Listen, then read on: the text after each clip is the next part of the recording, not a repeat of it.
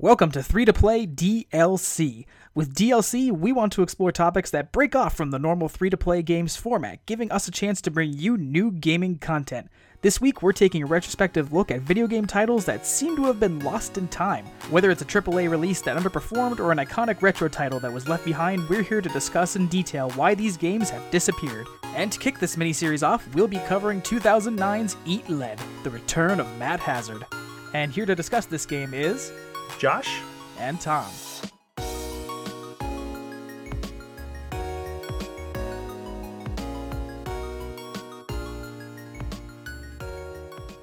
Hey everyone. So what makes this miniseries different than a lot of the things that we do on 3-to-play games is we actually have a sickness in the group. So me and Tom decided to actually sit down and go over a game that we have not talked about or played in a really long time.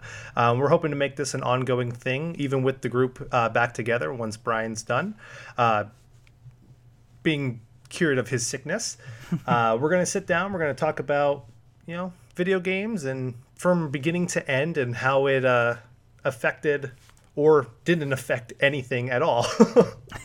Absolutely. Yeah, what we were most curious about when we decided to start this is just kind of those middle tier games that aren't critically acclaimed and universally beloved masterpieces, but are also not the notorious bombs that are easy to point and laugh at. We're looking for those games that kind of came and went, Absolutely. So we figured after going through an entire list of games that we had lined up that we both really wanted to talk about Eat Lead, The Return of Matt Hazard.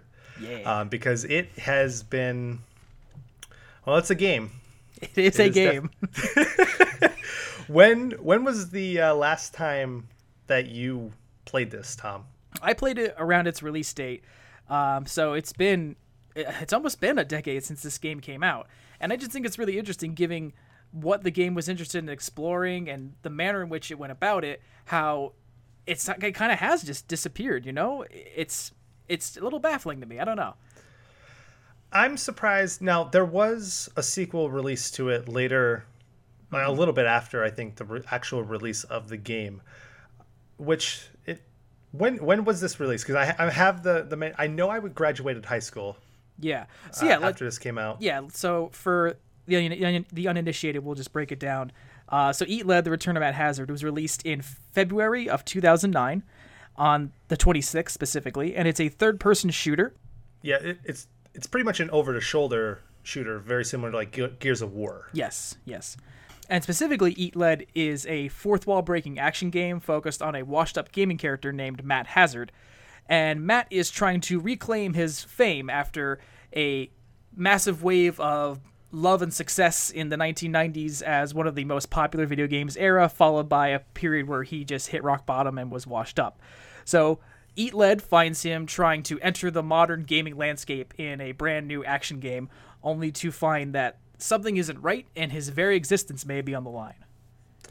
Yeah, so a little history on Matt Hazard. He, like Tom was saying, he's a legendary game hero who was returning to glory after 25 years after his debut. And he started off as like a side-scrolling 8-bit action hero on like the retro consoles, and then proceeded to go up where he found fame in the 3D world, which let's call it like it is. He's pretty much Duke Nukem. Oh, absolutely. They're not afraid of hiding the references. I mean, what I thought was interesting is that his 8-bit games that they detail, they look like Contra, and then he moves into the Duke Nukem mold. Mm-hmm. As you said, it's a game that doesn't disguise its references. When you see Matt Hazard interacting with somebody, or you see the game introducing a concept, right away you're like, oh, I know exactly what you're taking a shot at. Yes, absolutely. I mean, even from some of the villains, which we're going to get into in a little bit, one of his biggest nemesis in the game, to some of the bosses in the game that just, how do I rip off every other type of franchise that's out there. Yes. I mean, I remember watching the first trailer, and it was done kind of as like a behind the music spoof that started off with him going from the 8-bit to modern consoles. And then I think in the trailer he was talking about how he took control of his own games, and then he was doing things like hazmat carts, which is the Mario Kart or Crash Bandicoot Racing and stuff like that version of his games. And then there was the spy thriller that he did, You Only Live 1,317 Times. The Nightmare of the Biosphere, which is the survival horror, which if you look at the cover artwork to it, it was completely BioShock. I know. It's great. It's so good. And then he had like a fantasy adventure game and stuff too. So it was like and all these things too, which is really awesome. He mentions all of this, and it all gets incorporated somehow into the game. Yes. Through whether it's villains or whether it's characters that he has to save or talk to. It was very creative of knowing that it's a character breaking the fourth wall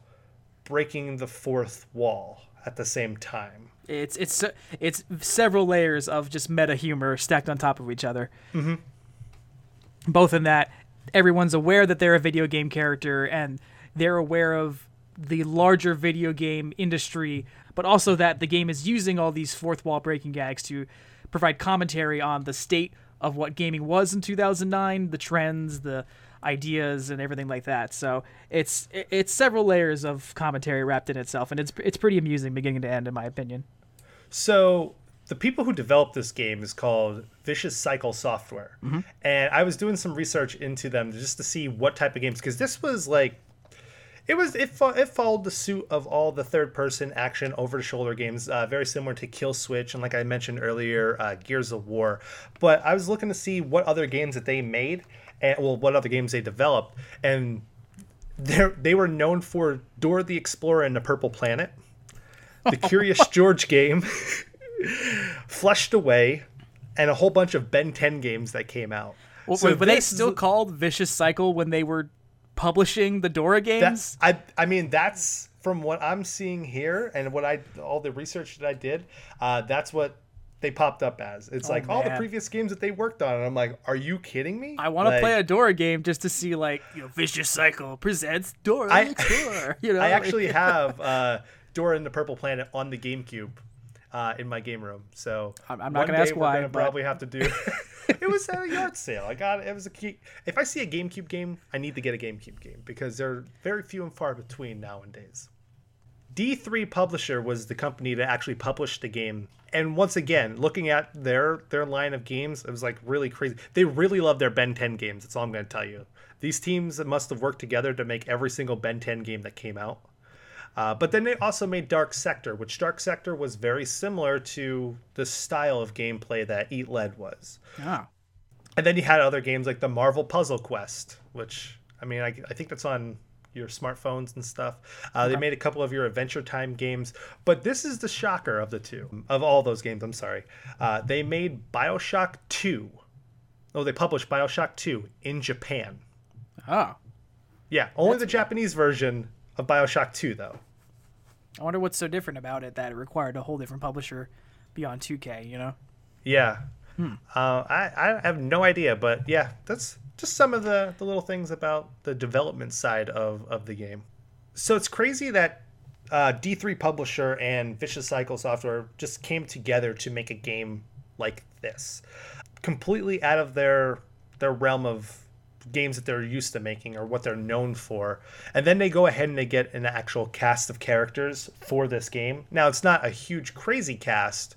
There's only like 3 extremely noticeable names or recognizable names in it. What did you think of the cast, Tom?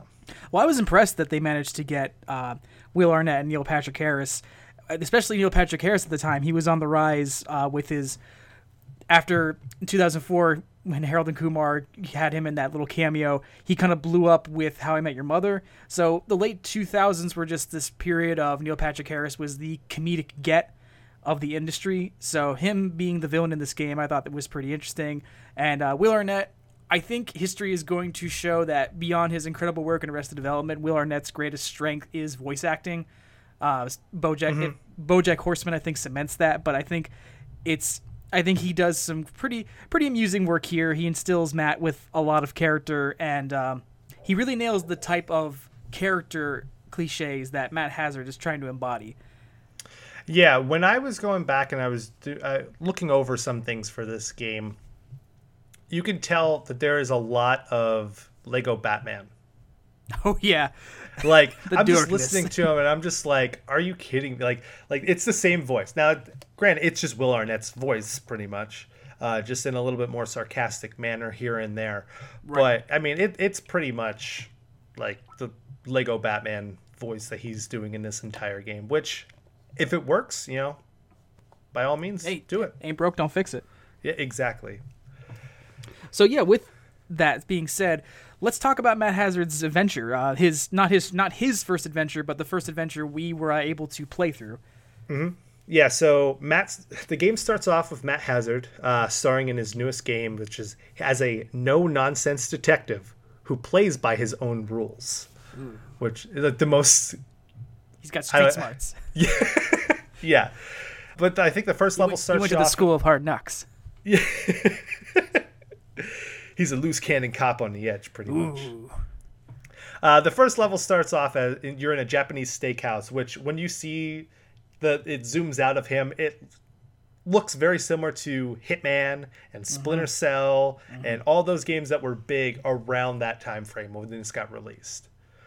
But about halfway through the level, you encounter the first crazy character, which was Sony Tang. Yeah. Really playing up the 70s era blaxploitation action character types. Yeah. He's a 70s inspired kung fu villain. He had the the tiger robe on and head bandana with the afro sticking out of it and everything. It's like, okay, so you're going extremely cliche. Okay. All right. One thing I did like when playing through it, though, like, it's an action adventure, kind of an action adventure game, but it's a straight up action shooter where you don't see any blood in the entire game. Oh, it's Did you interesting. notice that? I didn't actually notice that. Well, I did. In terms of like content, I did notice like when I was just going over stuff in replaying for this episode, while it plays up being a kind of a parody of those purposely vulgar games like Duke Nukem, the characters in the game are both kind of like self-censored in a way. Like at one point in the game later, Matt goes to beat somebody up, and you don't see the fight, and you see a little block of text that says "too violent to show." So yeah, my God. on you commenting, on you commenting that there was no blood, it's like, this is supposed to be a parody of blood and guts action games that doesn't actually have a lot of blood. That's interesting.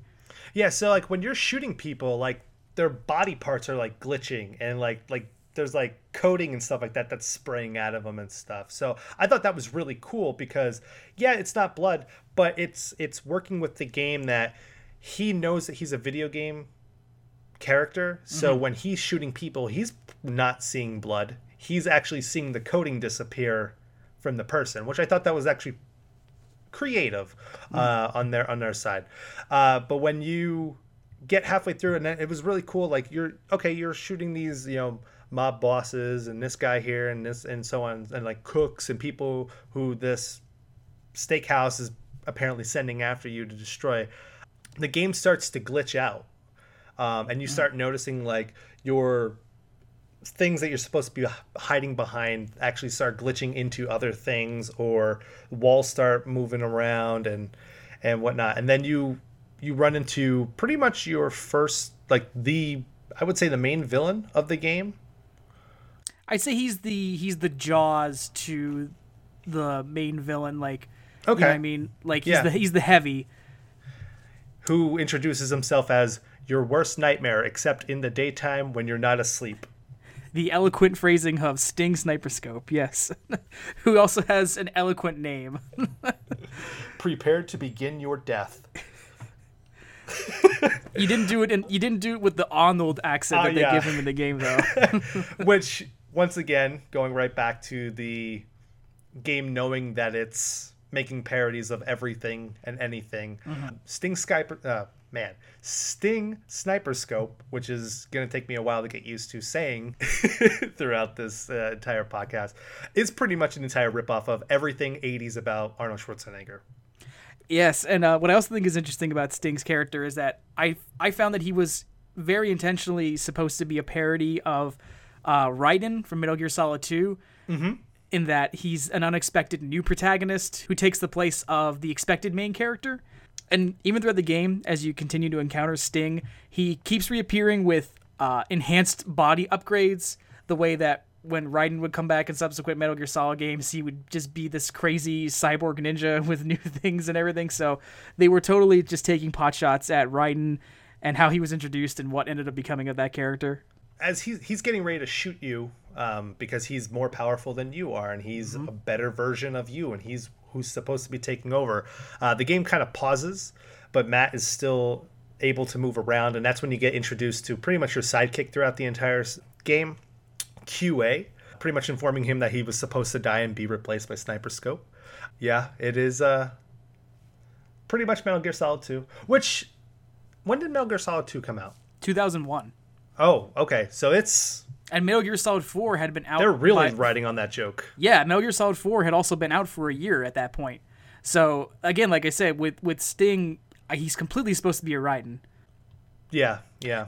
And with QA, I think it's interesting to also point out that, as we mentioned earlier, its references are very on the nose, and QA is Cortana from the Halo series. Yeah, I was thinking Cortana. I was also thinking Otacon. True. Oh, because the character, her costume design, a female. Yeah, if you look at the way she is, nerdy person, glasses, the way that it's kind of a mix between the two of them. Yeah, yeah. But she, of course, is presented as kind of the annoyed girlfriend trope, where she's really eager to support you and make sure you go all the way, but she's always like, oh Matt, don't make that joke, don't call me babe. Yeah. Yeah, and don't worry, he does it multiple times throughout the entire game, so you won't. He doesn't listen because he's a rascal. I noticed when I was playing through, though, did you read anything on the loading screens? Well, there was always little cute gags on the loading screens that I enjoyed. What caught your eye in particular, though? So when he first says it's hazard time, yeah. Which is his catchphrase that he's in love with, but everyone seems pretty annoyed by. Yeah, it hasn't aged too well. And so when I heard it, I was like, I get exactly what you're going for, but please don't keep saying it. But he does. But after he says it, it goes to a loading screen, and it said it's hazard time was first used by pro golfer Panther Irons when he sliced into a lake in the game Caddy Hack. And I'm like, okay, now you're just grasping for everything you could possibly get. Seriously. So we've met QA now. So where does that take us in the narrative? What do we discover when we meet QA?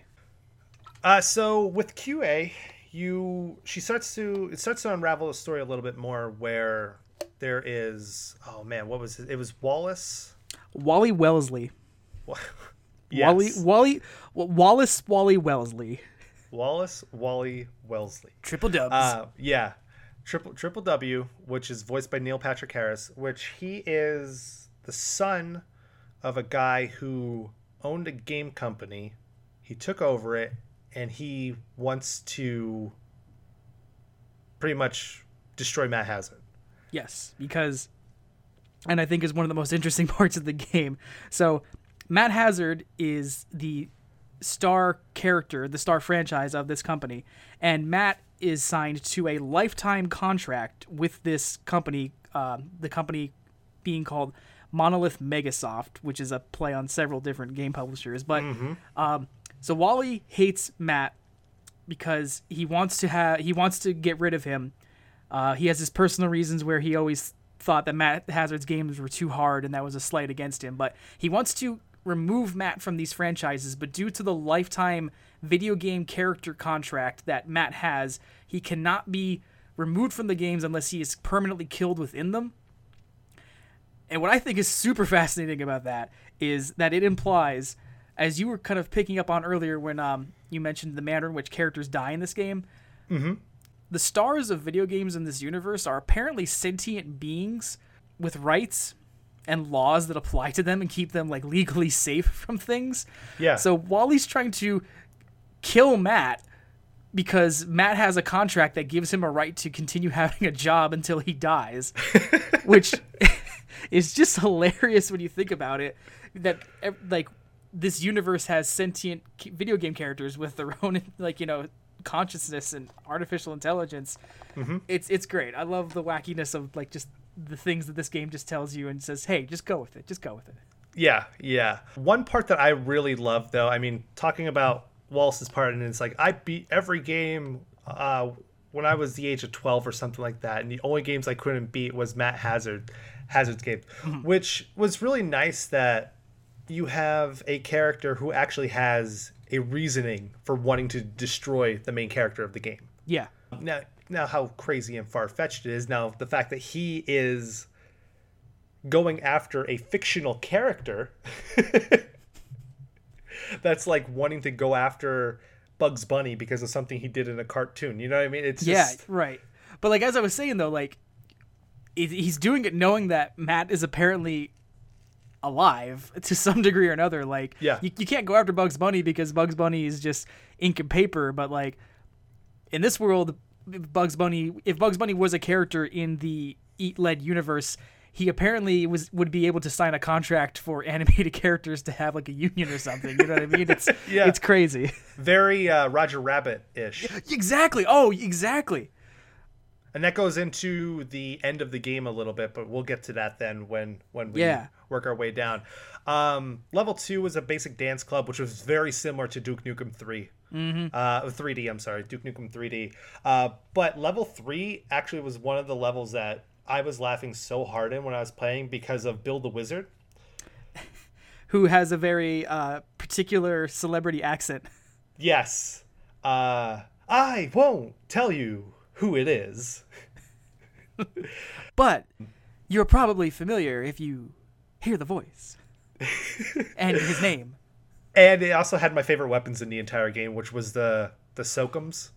That and the sniper rifle, which is mounted on an arcade sniper rifle stand similar to those...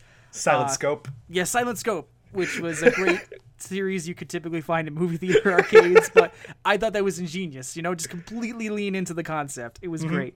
Oh, Yeah. I want to talk about Soakums really quick, because this blew my mind. So, in the beginning of the game, when you mentioned they're showing the behind the music rise and fall of Matt Hazard, and he talks about how he wanted to take his image in different directions. He talks about kart racing, and then he talks about the game that apparently sealed his doom, and he describes it as a non-violent water gun-based third-person shooter.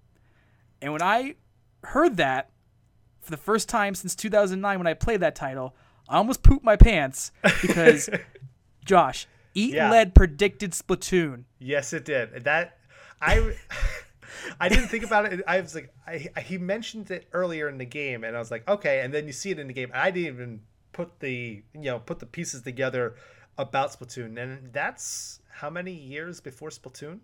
A full 8 years. Eight years. Oh, sorry. The first Splatoon came out in 2015, correct? 14 or 15. 14 or 15. So it's about 5 to 6 years. Yeah.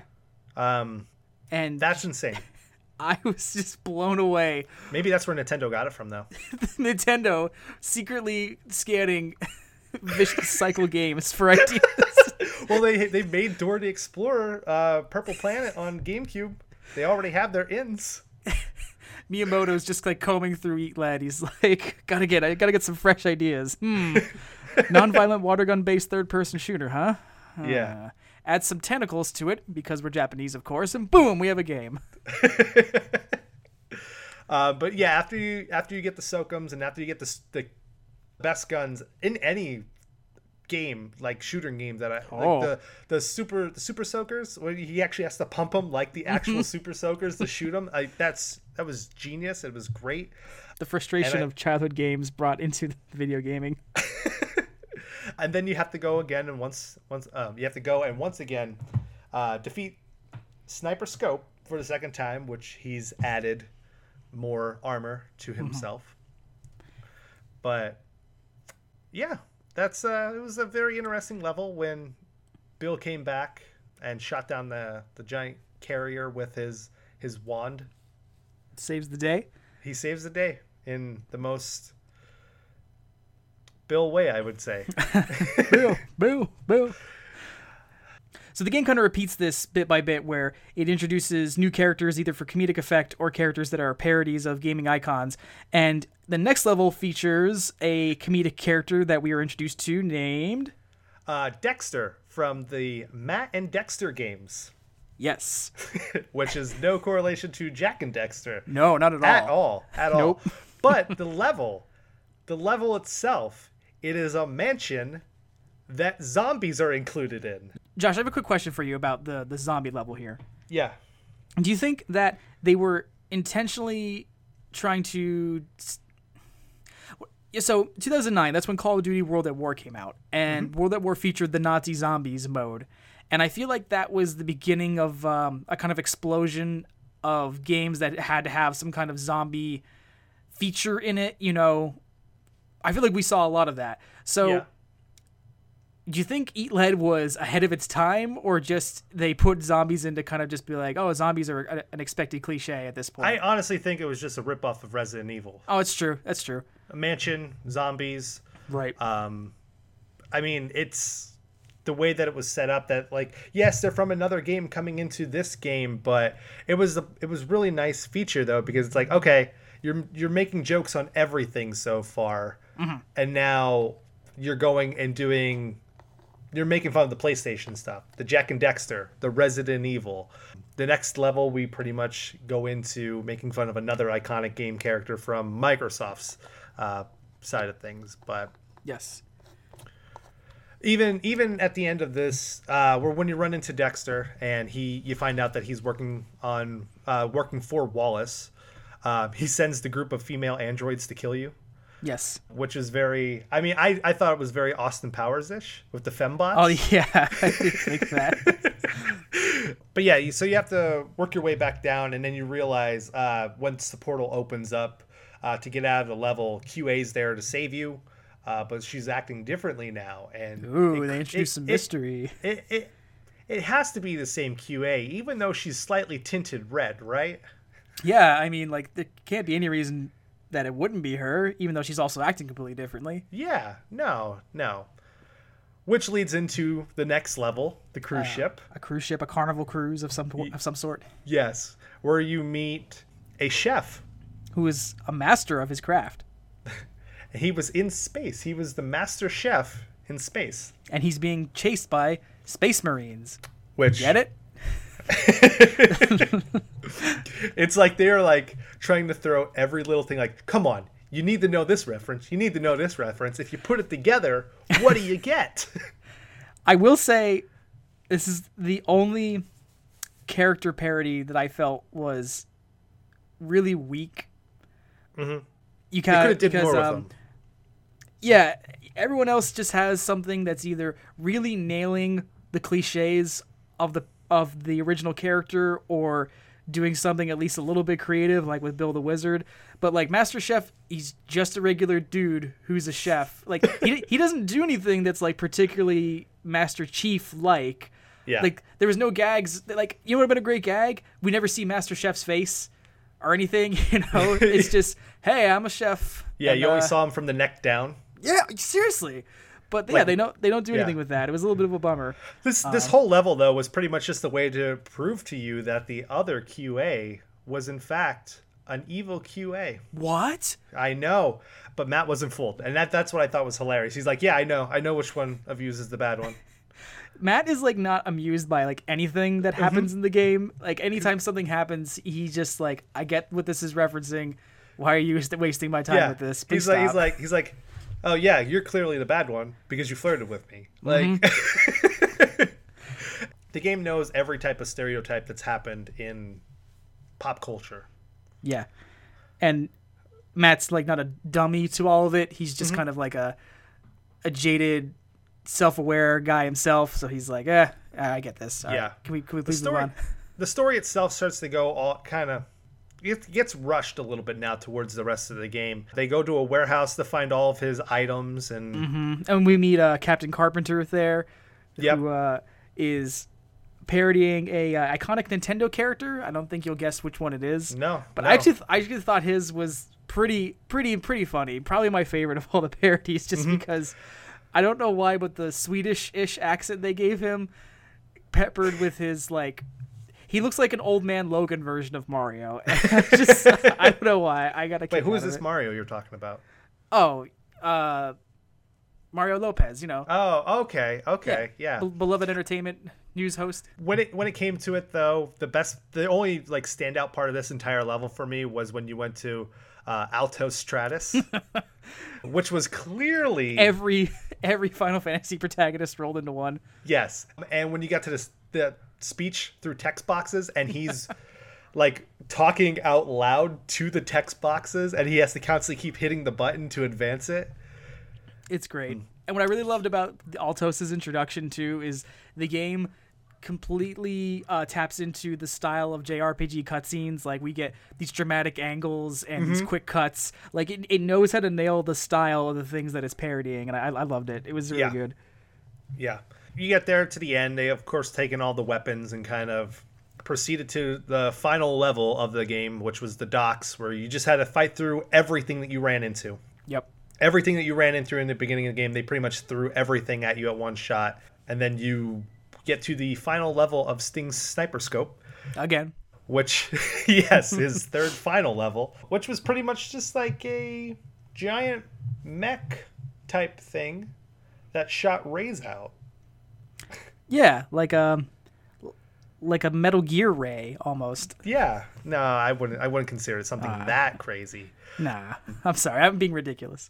Right before you get to it, though, there is a really nice throwback to Wolfenstein, which was the entire like section of the game that was done in the Wolfenstein 3D map, which I actually thought was great. I mean, you had the Nazi zombies, the Nazi zombies come through and they're shooting you and all kinds of stuff. And I was like, okay, like, yep. You win. You get this one because of all the Duke Nukem references. I was waiting for something later on in the game, and I'm like, okay, I finally got what I wanted. It was just enough. All right, let's just continue. Then you get to the end, and you think. Yeah, well, the freeze frame. The 90s sitcom freeze frame where they're laughing. Yeah, they're laughing. Freeze frame, and then the credits are scrolling, and Wallace's name is pretty much on everything. If you didn't notice that, if you're reading the credits, there's actually like his name's on everything, and it's like the guy who got me coffee, and it was the guy in the cutscenes who was getting him coffee and whatnot. I was like, okay, and then it stops, and then we go into apparently another last level. Sting Sniper Scope is not in this one, however. Nope. He failed at his task, so Wally's got to do his own job. Yeah, so now Matt gets transported to... See, I got really confused. Did he get transported to the real world, or did he get transported to a video game version of Marathon Megasoft? The second one. He was transported to a gaming version of Marathon. Okay. Where Wally can insert an uber powerful avatar of himself to finish Matt off once and for all. Mm-hmm. Which was the hardest part of the whole game. And I gave it props because, hey, your end boss is actually really hard. Yeah, it's a culmination of everything you did. You need to bring all your skills to the table to get through. Yeah, one-shot kills, which sucked because he had the gun that would just automatically vaporize you in one shot, which he talked about it, I think, earlier in the game, too. I don't remember if he monologues. He yeah, he monologues. Yeah. There's also a pretty blatant Duke Nukem reference beyond all the ones that did occur. When they're in the digital corporate office, there's a advertising standee for a game called Nuke Winter, and it's the cover art for Duke Nukem 3D, basically. And QA makes a joke about Matt and QA observe the standee, and QA goes, "Oh, don't worry about him. They've been working on him forever." Ha ha ha ha. Ha ha ha ha ha ha ha. Little do they know, he was actually right. It was right around the corner. Yeah. Sadly. Not worth the wait on that one. Nope. But then you go ahead. Right before the fight, Wallace kills QA. Yep. Spoilers. If you didn't notice, we are spoiling pretty much everything. Show's called The Spoils. Why are you listening? But yeah, he kills QA, which it actually got me on that one. I was like, oh, okay. Like, yeah, sure. Like, because they had the whole monologue about not sneaking up behind someone to kill him. That's just wrong. And then she immediately got shot right as soon as she said that. I was like, all right, you got me. Touche. But yeah, despite everything, Matt defeats Wally with Dexter's help towards the end there. He like distracted him or something. And then you go into the the scene that you talked about earlier, the edited due to violent content, which I thought was really funny because it was like over a minute long, and like it was just every type of sound effect you can think of. Leaves it all up to your imagination. They did something similar to that in Popstar, Never Stop, Never Stopping. Yes. There's a great fight scene that happens entirely off camera, so I'm up for gags like that. I enjoy that. Yeah, it was one of those things like, okay, because like we talked about, there was no blood in it, so of course there wasn't going to be anything ridiculously violent in the game. But like it cuts right back to it, and it just looks like they were just standing there in front of each other the whole time, like nothing happened. Yep. What I think was the cherry on top of the whole thing is that as Matt walks over to Wally, he goes, "I'll be right back. I'm about to get the beating Wally to death with my bare hands trophy." We get the graphic that says edited out due to content. And then after it's over, you unlock an achievement called beat Wally to death with your bare hands. Yeah. It's great. It was like it's the same exact thing that he said. You get the trophy for it. So I was like, the achievements in this game are great too. You pause it for the first time, they give you an achievement. You shoot somebody, like all the expected kind of things they just give you an achievement for in a kind of like jokingly pandering way, like, oh, you did it, like, good job here, you know. After you defeat Wally, you get a cutscene now showing QA's real form, which turns out that he's a guy. Max is a little disappointed about it. His name was Quentin A. Myers, which QA stood there at the beginning. He was actually the programmer on Matt's early games. So I was like, okay, like you kind of brought it full circle. But he bought 49% of the shares for the company, the Monolith Megasoft. Yeah. These names are just ridiculously hard for me to pronounce. All the bad people in the game have the most ridiculous names.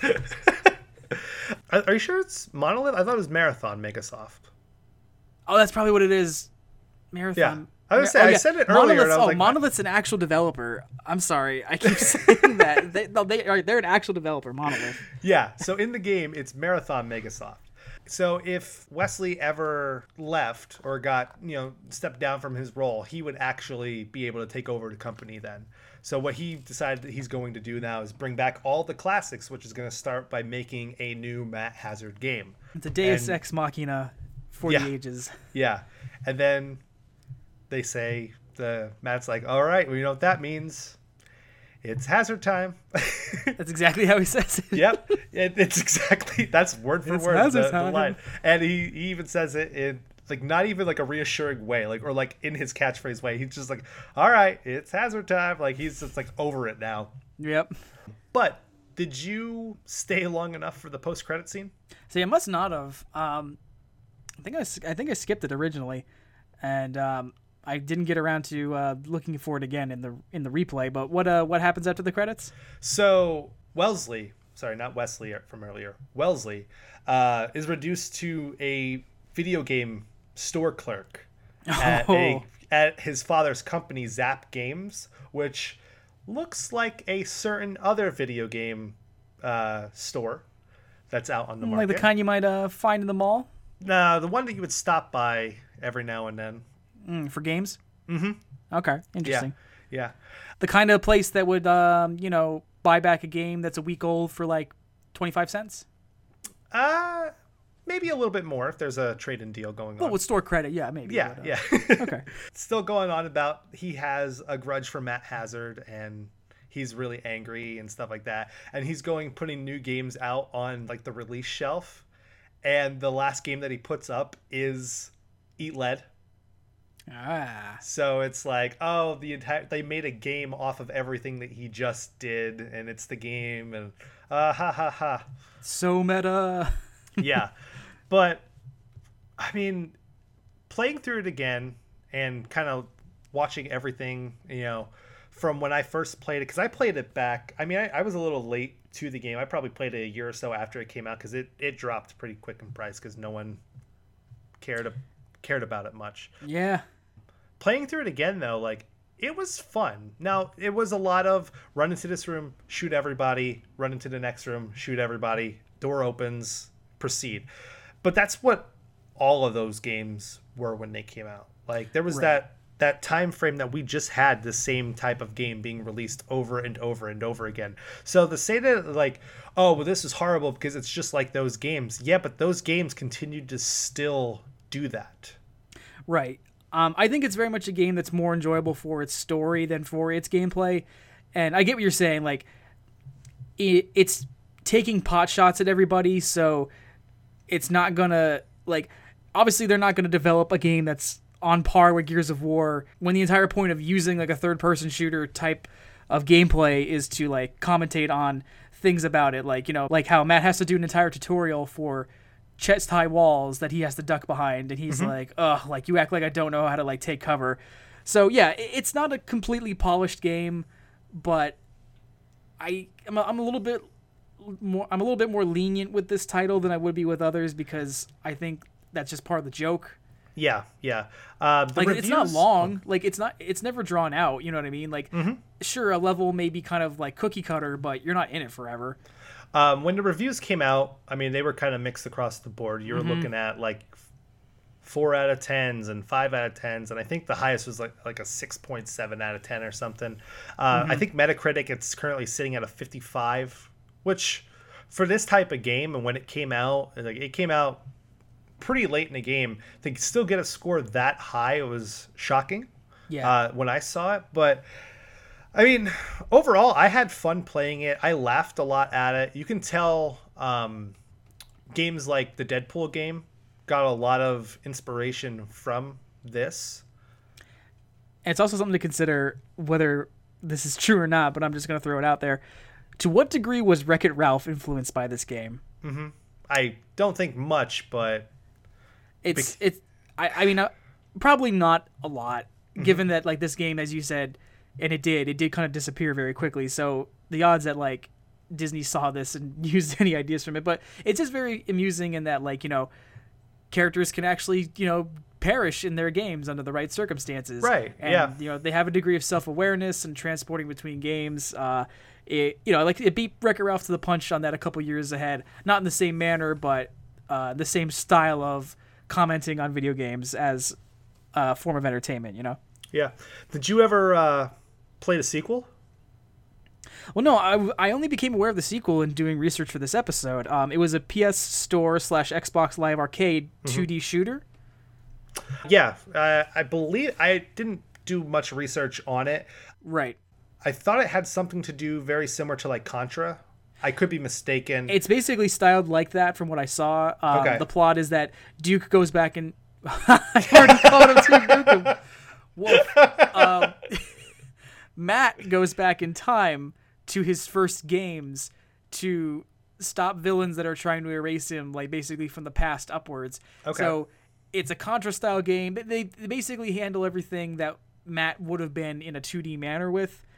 So apparently that received mixed views as well. I'm gonna actually, after this, see if it's still on the store. I don't even know if it's available, but I thought that was interesting. That when I saw the title to it, though, was the Matt Hazard Bloodbath and Beyond. I was like, okay, like, you're gonna continue just the parodying thing. But yeah, that came out January 2010, so that came out less than a year after the actual game.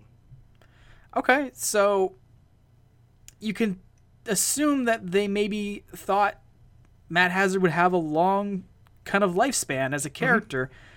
He didn't, though. So I wanted to ask you, like, why do you think this game has been forgotten? Oh, man, I think it just got lost in the shuffle. Like I said, it came out at the same time that a lot of other big titles were coming out, and it's very similar to a lot of those AAA titles that got released. This came out on multiple platforms, and I don't think it came out at $60 when it was released either. So going back to a conversation that we had on the 3-to-Play Games podcast, if you see a game out in the stores that is, you know, $30, $40 and it's a brand new release game, people are easy to think that, you know, there's not a lot of quality behind this game. Right. It's like releasing a movie without screening it for critics. If you release a game at a low price and people aren't aware of the reasoning behind it, it's like, it's already discounted, huh? Must not be good. Yeah. I think there was a little degree of, I want to say, poor timing to it. It's like the majority of what is being parodied is obviously like Duke Nukem as a character, and you obviously had the generation of gamers in our age range who came up and were able to like get these jokes. But I think at that point, Duke Nukem had kind of faded so far out of the gaming culture awareness that a parody of him wouldn't have like, it just couldn't land as hard, because it's like, why are you making fun of a guy that most people have forgotten about already? You know, like, it's a little bit of a bummer. I also think, and you may disagree with me on this, so in its mechanics, it's a parody of third-person shooters, and like, if you kind of consider Resident Evil 4 the genesis of the modern over-the-shoulder third-person game that we got, it only really been like 5 years since that subgenre had been like sweeping, you know, around. Like, you had, I think Gears of War 2 also came out later in 2009, but I think, like, how do I put it? I know it's like really something really weird to focus on, but in terms of being a parody of that type of gameplay, if Eat Lead had come out maybe just a couple years later, where it could fully look at what third-person shooters have become and put more of its jokes into that, I think it would have been a little bit more successful. You know what I mean? Yeah, no, I definitely agree. I definitely agree with what you're saying. I think it came out at the wrong time, like I said earlier. Yeah. It's one of those things, like, it could have worked. It could have worked really well if it would have just came out maybe a little bit earlier or a little bit later in its time frame. But I think it was just released at the worst time possible. Yeah. Just buried by everything else, or kind of a victim of circumstance in other ways. One thing, I mean, the game didn't do horrible. No. I mean, sales wise, yeah, I would say it wasn't received that great, but it received a nomination in the 2009 Spike Video Game Awards. It won best. Did it win? Did it win best comedy game? I think I read that it did. It won best comedy game, but it was nominated also for best cast, which you had, like I said, you had three main characters. You had Will Arnett, you had Neil Patrick Harris, and then you had Olivia, what was her name? Olivia Hack. As QA. Actually, as QA. She was the voice of Phoebe in Hey Arnold. Nice. I was like, oh, okay. Like, she does a lot of voice acting. She was also one of the Brady sisters in the Brady Bunch movies. Oh, nice. Okay. Just to give you a little back history on her as well, if you guys didn't know who she was. So, Tom, would you recommend this game to anybody? I'd recommend it as a nice little laid-back comedic gaming experience. I think it's an imperfect but unique little title, and I think it's worth playing. It's brisk, it's breezy, like I said. It's got a really funny story, not entirely great in its mechanics, but it's fun. It's a fun time to have, and I don't think there's anything wrong with that. Mm-hmm. See, talking about it, I think this is going to be more than enough for somebody to go back and play, or not go back and play, but this is all they would probably need. It's just us to talk about it and think about. Now, if they want to, they can. Mm-hmm. They can, if they're like, oh, you know what, these guys here talking about this game that I've probably never heard of or completely forgot about. It sounds interesting. I'm going to go back and try to catch all these little things that they're talking about. Honestly, I was like struggling trying to get through this game, because like it was a rinse, wash, repeat. Every single level was the same. Now, there was some nice creative things that I haven't seen in any other game at the time, but there's just been plenty of games that have come out since then that has done the same exact thing better. Like I mentioned earlier, the Deadpool game. If you want a really funny third-person, action shooter, and that's kind of a beat 'em up at the same time, I would prefer going somewhere along those lines. It's a great game still. I mean, I enjoyed playing it years ago. Now, like I said, it took a lot for me to get through it. Okay. Oh yeah, to each their own. I guess it depends on your tolerance ratio. Yeah, I honestly, if I had to score a game out of 10, I'd probably give it a 5. 5 out of 10. Good narrative good narrative, gameplay. So yeah, 50-50, Yeah, 50-50. One day, the clock will strike hazard time again. Oh, don't. Why did you have to say that? It's hazard o'clock, Josh. Oh, okay. Well, Well, that's it for this week. Thank you for listening. You can find episodes of The Spoils, as well as our main show, 3-to-Play Games, on iTunes, Stitcher, SoundCloud, and YouTube. Please be sure to follow us on Facebook and Twitter for episode updates and fun conversations on all things gaming. And until next time, it'll be... Josh, what time will it be? I don't want to say it, Tom. Josh, what time will it be? I don't want to say it. It'll be hazard time. Oh, he said it. Ah.